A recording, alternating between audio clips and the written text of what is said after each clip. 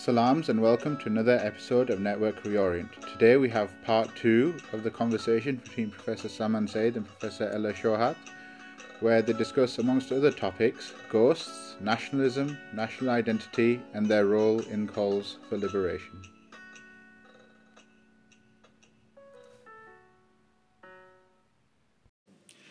This is Network Reorient, coming to you from the Critical Muslim Studies Summer School at Granada.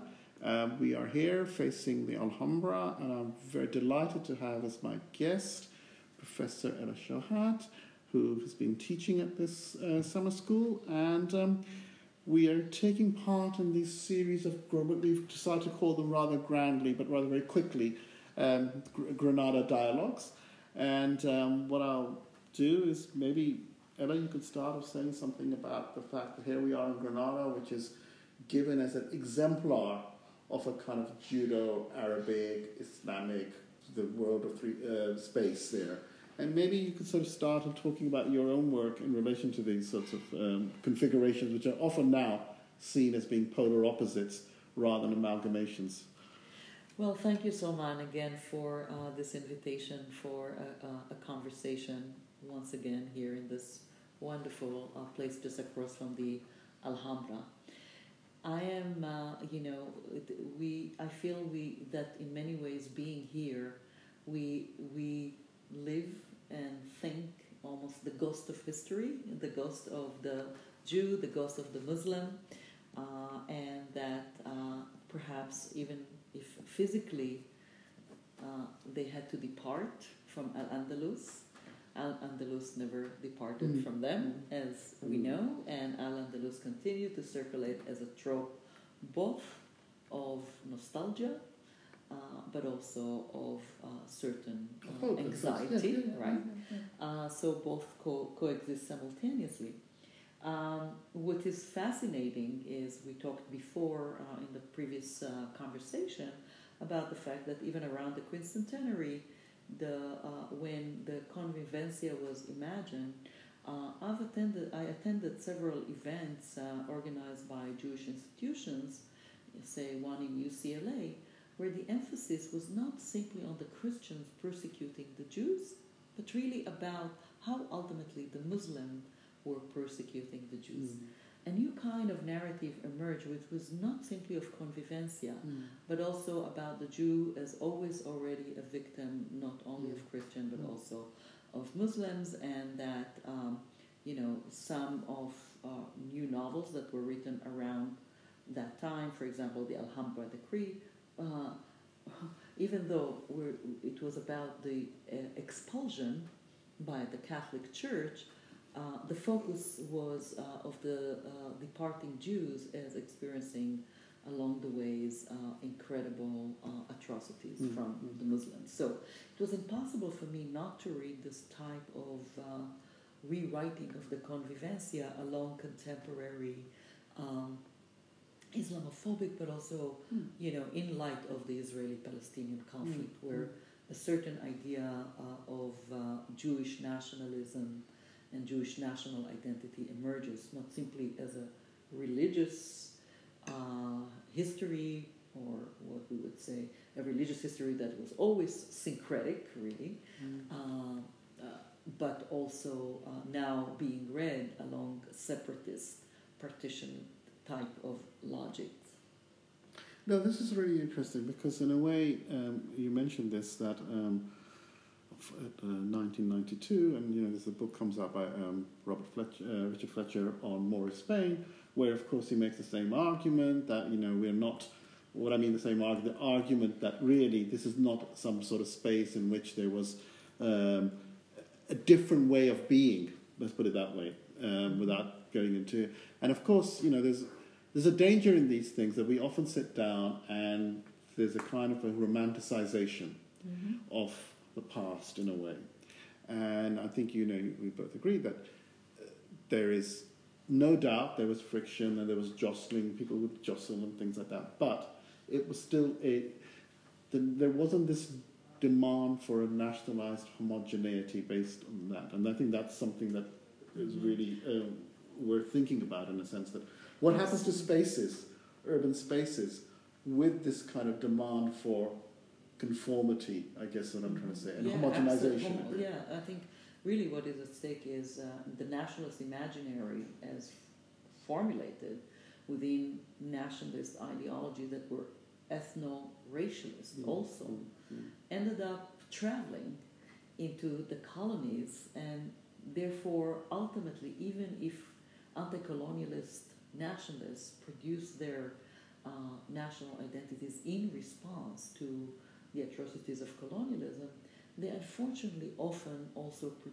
took with them the same paradigm of how to formulate a national identity that is homogeneous, which ultimately meant suppressing the cultural syncretism, suppressing groups that did not have access to power, communities that were marginalized, whether they were numerically majority or numerically minority.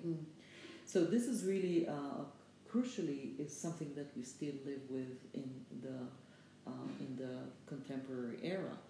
In the case of the Arab Jew, coming to specifically our discussion, we have an identity or where I insisted on reinserting, as it were, the hyphen between the Jew and the Arab, precisely because nationalist identities were all about separating the two ideas of the Jew and the Arab as cohesive nationalist identities that presumably were mutually exclusive, but they were not, of course. But I think it more so in the case, whereas, say, in the foundation of Arab nationalism, the variety of religions could be accommodated according to an ethno-Arab identity. But only at the stage. But in a way, it was the ethnic identities. Yes. Say the so-called Berber, the Amazigh, or the Kurds. Actually, they were more challenging to the Arab national identity, say, than the idea of the Jew or the idea of the Christian. But I think in the case of especially the Jew, the idea of the Jew, the competing nationalism of Zionism actually produced the place of the Arab Jew within this kind of horrible dilemma, which Jews had to choose ultimately between an Arab identity and a Jewish identity for the first time in their history. Now, this is something extraordinary, because even as a child, I used to find it very odd when you had descriptions normally done like it would be like the Jewish-Arab wars, like these two things are similar, that, in a way that there's a kind of monadic element to them. And I guess one of the issues, I suppose, that comes around from all of this is that the very nature of what constitutes let's say, a transgenerational political identification or a political identity. As you're aware, that within the kind of discourse of Arab nationalism, it is on certain lines, on the lines of religious affiliation, very, very ecumenical. But it does this by making, for example, in the case of Islam more specifically, a expression of Arabness. So there's a kind of a notion of the Arabness is the primordial and transhistorical container in which is expressed through all these different places. Now, we talked before about the work of Peter Webb, for example, trying to sort of navigate that relationship between the constitutiveness and the emergence of Arabness and the Arabic as not necessarily being part of the kind of nationalist narrative, but emerging actually at a different moment. In an earlier moment. The Arabs are expanding, or they cannot even be called an Arab because they had community tribal names and not a general name, but it is only as they're moving out as a diaspora, as it were, that vis-a-vis the people who are already in those regions, saying what is Iraq today or Mesopotamia, that this kind, and later, of course, with the arrival to North Africa, that this formulation of an Arabian identity come to make sense. But that formulation is a kind of ethnicization. And what I think is what is interesting is a kind of retrospective reconstruction that what an Arab was in those days, where he seems to be suggesting an Arab was a synonym for a Muslim or as something Islamic there becomes Arab what is today. So in a sense, there's almost a linearity. Now you can see that kind of ethnicization is part of, I think, what we talked before, the construction of the nation as the only viable expression of political and cultural life that can be sustained.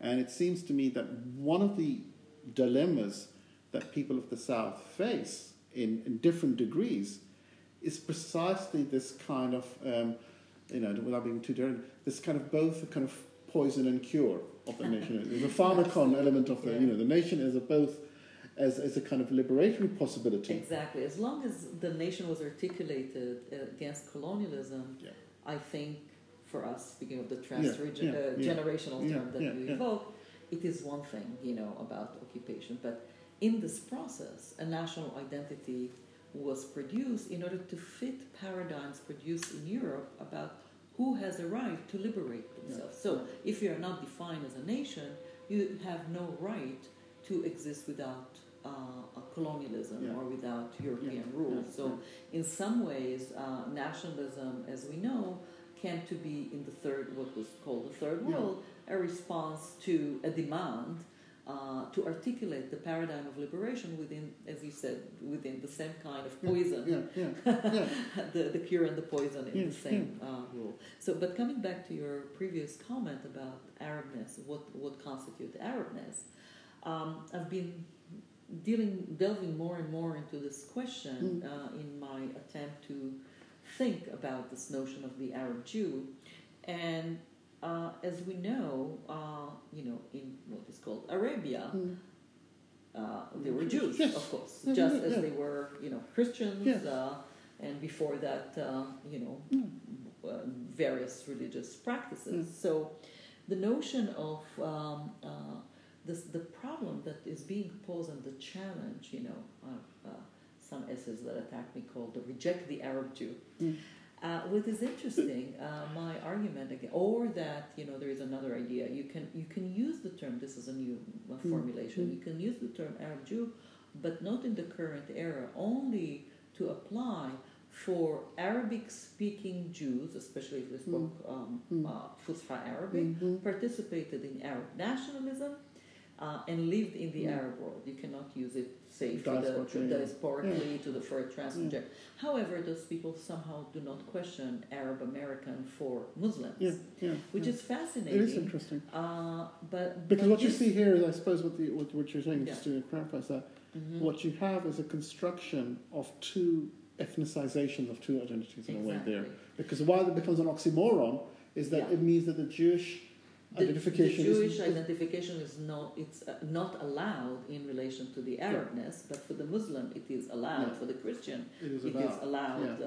Maybe less so than the Muslim. True, but more so than the Jew, the contemporary Jew. Because in a sense, what you're then saying, the implication is this: that anyone can be a Christian. Yeah. Anyone can be a Muslim. But the Jew can only be an ethno-nation.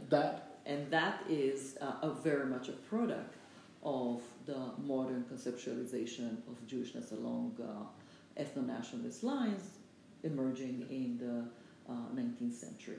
So my point is that the same criteria that denies the right for a Jew to be an Arab actually could, by the same token, deny the right to any Arab to be an Arab unless they can trace their lineage directly to Arabia somehow. Why would Egyptian or Moroccan can claim a certain kind of Arabness, or Iraqis for that sense, because we had Aramaic as a lingua franca, right?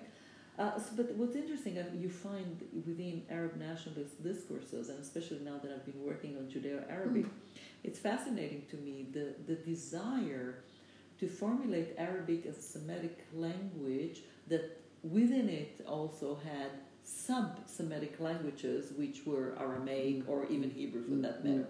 And on the other hand, within Hebrew Semitic studies, within those nationalist paradigm, you would find that Hebrew and Aramaic become the archetypical Semitic language, and Arabic followed after. So you have kind of opposite genealogies the idea of which is the true Semitic language, which I believe when the real Semites stand up to yeah, this sort exactly. of resistance. Well, just as you had also certain linguists in the Arab world who, because of this association of Hebrew with Semitic language, wanted to distantiate, the idea of Arabic from the notion of the Semitic, because as we know, it emerges first of all as a linguistic category in the late 18th century, and then becomes an ethno-racial identity.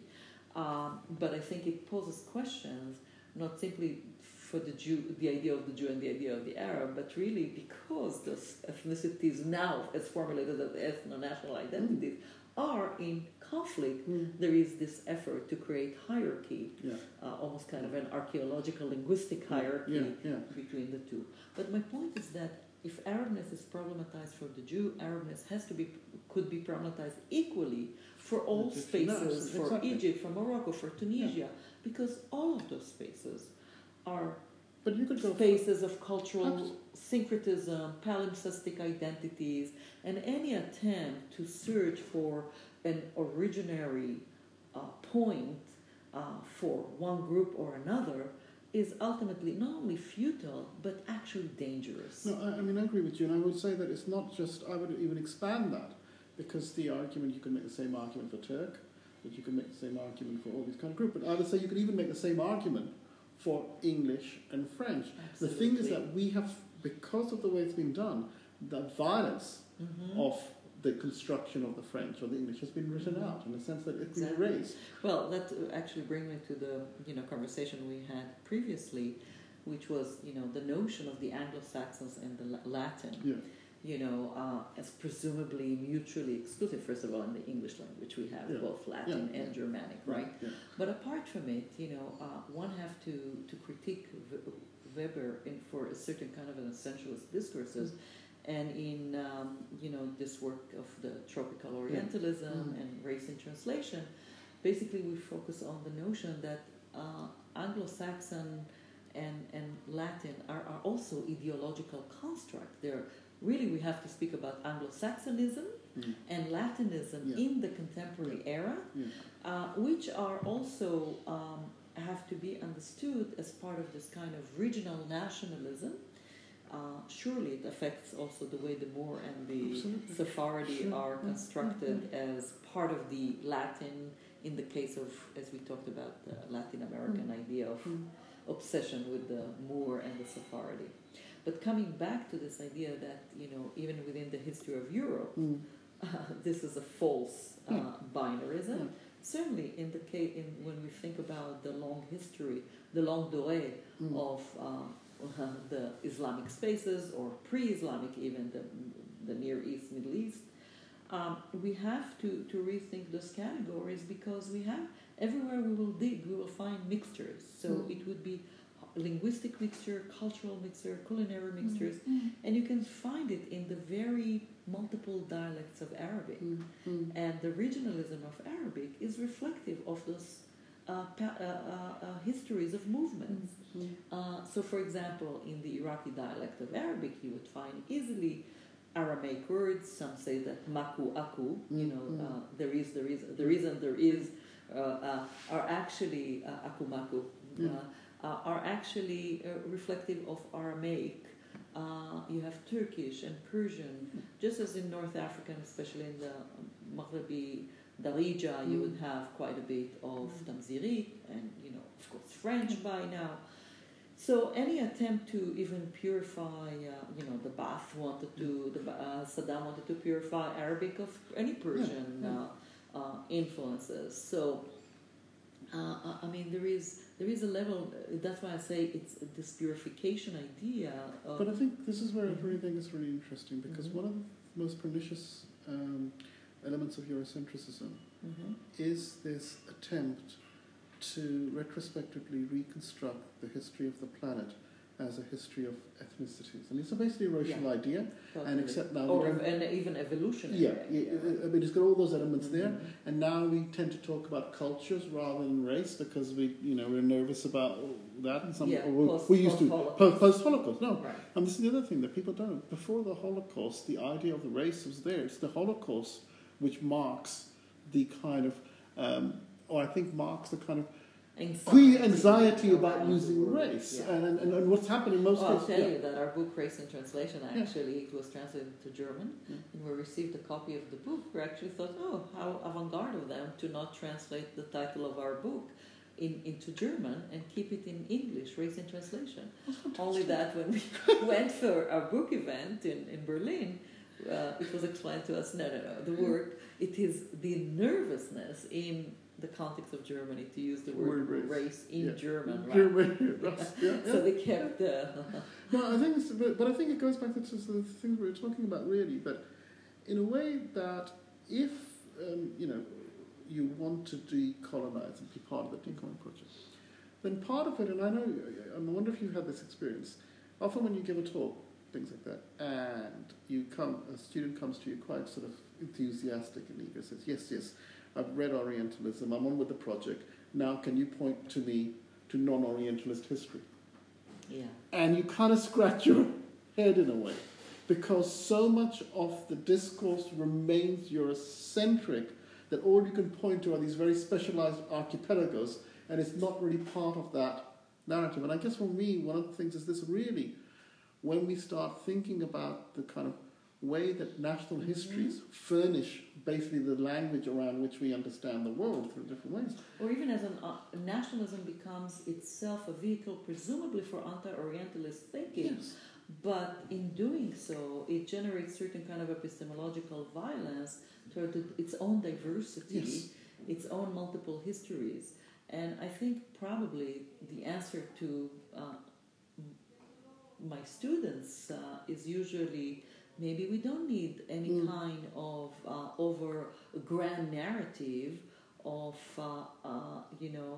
this type of history that is not Orientalist, or we have to dig into various cultural productions. And for me, it's important to speak also about cultural practices. Yeah. In those cultural practices, say of music, Or food, for example. food, Yeah, exactly. yeah, yeah. That's what I was Yeah, about. yeah. The culinary traditions, and not only the written. Because when we valorize only text, we, in my opinion, participate in a certain kind of hierarchies of the senses, in a hierarchy of cultural expressions. Absolutely.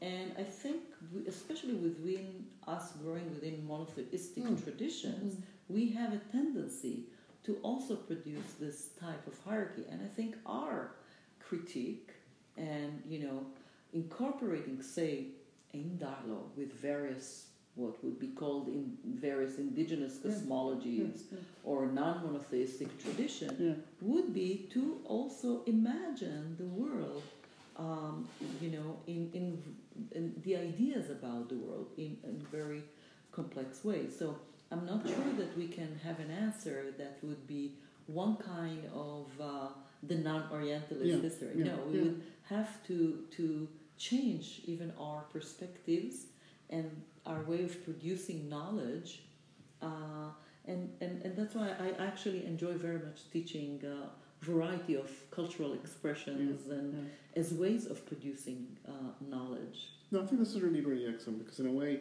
what we then move into, and I think the example of the cuisine is really fundamental. What humans eat, and the way, and ultimately, but it's the whole kind of. And you say, it is not textual. I mean, there are cookbooks, but ultially, people can write and good there are instructions and how all to sorts eat, of what is for halal, what is kosher, exactly, and there's the sequencing. I mean, the whole thing of the bath, the food system, and things like that. Sure. And you can do lots of kind of analysis around these things, but not just analysis. I mean, you can taste it as well. I mean, this is the other thing there. So I think this is really, really important that you broaden the ways in which, I guess, peoplehood is expressed in all kinds of ways. And the thing with food, I guess, is that, again, it's a kind of openness of it. Sure, but here too, you have a battle over nationalist culinary identities. The battle for hummus, for example. Yeah, exactly, the appropriation, etc. But more than that, I've noticed, and this is for the case of the Arab Jew, how that is even constructed as Jewish foods, just as Jewish languages, as though they're separate. And in the case of my work on the deconstruction of Judeo-Arabic as a language separate from Arabic is also applicable to the notion of Jewish foods. Yes, there is a certain grammar of what is forbidden, what is permitted, but within that, to only connect Jewish cuisine and then separate, say, what we did in Baghdad, so even though maybe the haram and the kasher was not exactly the same, although they had a lot in common, the culinary methods, the cooking ideas, the spicing shared the same language, even within a certain kind of variation. So the problem with the construction of nationalist or even around religious separation can be highly problematic when you don't look into. You have to look simultaneously into what's different, but also the continuities. So not just ruptures, but continuities. Listening to this reminded me of sort of these small communities in what is Eastern Turkestan, where you had these kind of small oasis communities where you'd have Muslims and Jews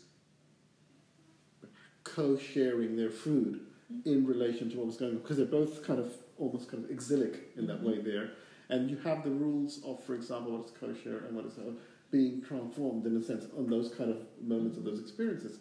And there are many of these so when you're speaking about the multiple Andalusias, so you can actually see them all over the place once you start looking in a way for that. And into the way people are trying to survive in diasporic settings spaces. And trying to make certain kinds of linkages and things like that. And I guess at the end, what it turns upon is what we've been sort of talking about, is these kind of, in a way, one way of understanding Andalusia would be in the current kind of climate as a kind of an anti-particular form of ethno-nationalism, because what it sort of shows is how those kinds of things, that homogenization, that nationalization cannot be contained. And Al-Andalus is not just a geography, right? As we know, it's an idea, but Al-Andalus was not simply, as we said, located simply in Al-Andalus. Not only because spaces of living and negotiating life and existing together, but also because there was a movement, traveling of ideas from Damascus, Baghdad to Al-Andalus, right? From Fez to Al-Andalus. All of those, they are not separated spaces, through the traveling of letters, right? Or also of bodies of people moving, within Jewish tradition. It's, of course, Maimonides is in dialogue with Muslim thinkers, philosophers. But at the same time, the idea of reading, say, his text as part of a Judeo-Arabic language, often now tend to highlight that at the expense of dialogue, or presumably that dialogue only happened in the past. It is very, very unfortunate, I think, that today, both Arab nationalism and Jewish nationalism read that history in separatist way, or as a unique moment that has nothing to do with the modern era, when in fact, it is ultimately colonialism. We have to look into colonialism into the way it not privilege minorities, and we see the results of it today. Privileging Christian minorities or Jewish minorities in Muslim spaces, beginning in the 19th century, was ultimately I would call it the ruptures before the grand rupture with the uppercase R, which is the post-48 rupture in terms of the Jew in relation to Muslim spaces. But thus, actually, the cracks were beginning to happen in the colonized world. The key, the most extreme case perhaps is Algeria, with the Crémier Decree, which granted Jews in Algeria citizenship, French citizenship, but not to the Muslims. But Jews did not ask for that citizenship, and that's really the the notion of this emancipation of the Jews that took place in France and now is traveling to Arab spaces as a kind of a grand rescue narrative.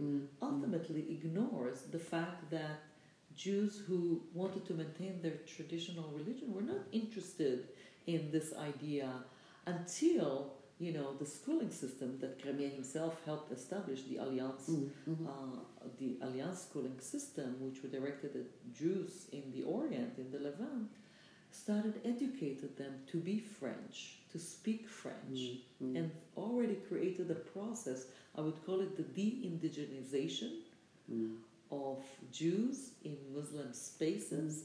So even before partition of Palestine was taking place, the separation of the Jew from the Muslim was taking place in the colony, to the point that a century later almost, Frantz Fanon, in his Algeria Unveiled, issues a warning to Jews and Muslims in Constantine, telling them, please pay attention to basically to the divide and rule idea. Those who tell you that you are their brothers, and basically provoke you to fight the other, meaning the Jew against the Muslim and the Muslim against the Jew, watch out. Just as he says in his early book in Black Skin, White Mask, citing his professor of philosophy, watch out whenever an anti-Semite speak about the Jew, know that the anti-Semite is speaking about the black. And that type of relationality, but in Black Skin, White Mask, the Jew is still a European Jew by assumption. But when he moves to Algiers and works in Blida, and actually works with a Jewish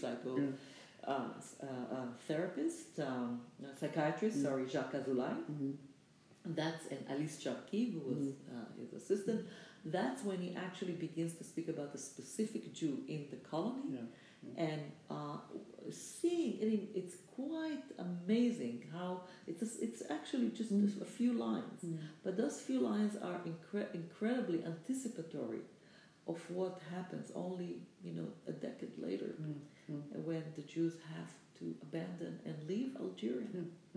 No, I think this is as always, we could carry on talking for a long time. Thank you so much, and I'm sure the dialogues will continue. Thank you so much. We will continue. Thank you. So, how many minutes did we do now?